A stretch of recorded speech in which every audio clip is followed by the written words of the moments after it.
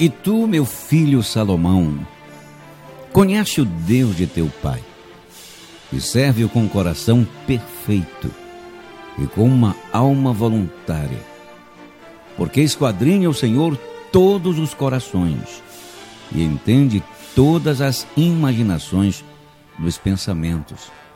Se o buscares, será achado de ti, porém se o deixares, rejeitar-te-á para sempre. E vemos então que Salomão recebe a instrução do seu pai Davi. Davi está deixando o trono por herança, dando uma herança ao seu filho Salomão. Mas nós vemos que Davi, ele diz para o seu filho: conhece o Deus de teu pai, porque eu estou te dando o trono, mas somente o Senhor Deus, esse Deus que o teu pai, por todos esses anos, honrou, buscou e procurou receber dele a orientação, a sabedoria, a capacidade para fazer entradas e saídas militares, para abençoar este povo. Olha, Salomão, eu estou te passando a herança, mas somente Deus pode te dar a bênção. Então conhece o Deus do teu pai. Apresenta a ele um coração perfeito, uma alma voluntária, porque ele esquadrinha o coração. Ele entende todas as imaginações dos pensamentos. Mas sabe, Salomão, se o buscares, será achado de ti. Mas não se atreva a deixar, porque se o deixares, rejeitar-te-á para sempre. E esta é a chamada, que o Espírito de Deus nesse momento te fortaleça a buscar a bênção do Senhor teu Deus.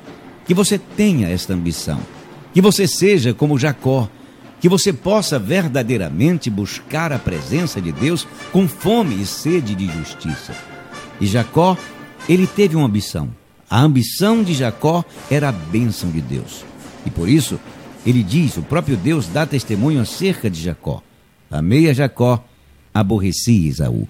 E você sabe que para que o Espírito de Deus traga para a tua vida o que verdadeiramente você merece e tem o direito de receber, você precisa buscar de todo o seu coração. E a bênção de Deus é tudo. Por isso que eu sempre repito, que nem todo aquele que consegue bens tem a bênção de Deus, mas todos que recebem a bênção de Deus certamente possuirá bens. Sabe de uma coisa? O Senhor nosso Deus está te chamando para que você entenda o valor da sua bênção. Que adianta ter tantas coisas sem a bênção de Deus. A bênção de Deus está acima de tudo, de qualquer coisa que alguém possa receber. Ela traz proteção, ela traz prosperidade, ela traz longevidade. O privilégio de viver muitos anos e gozar do privilégio de uma vida de qualidade, o privilégio de desfrutar do fruto, do trabalho das suas mãos. Sim, Deus, Ele garante em sua palavra.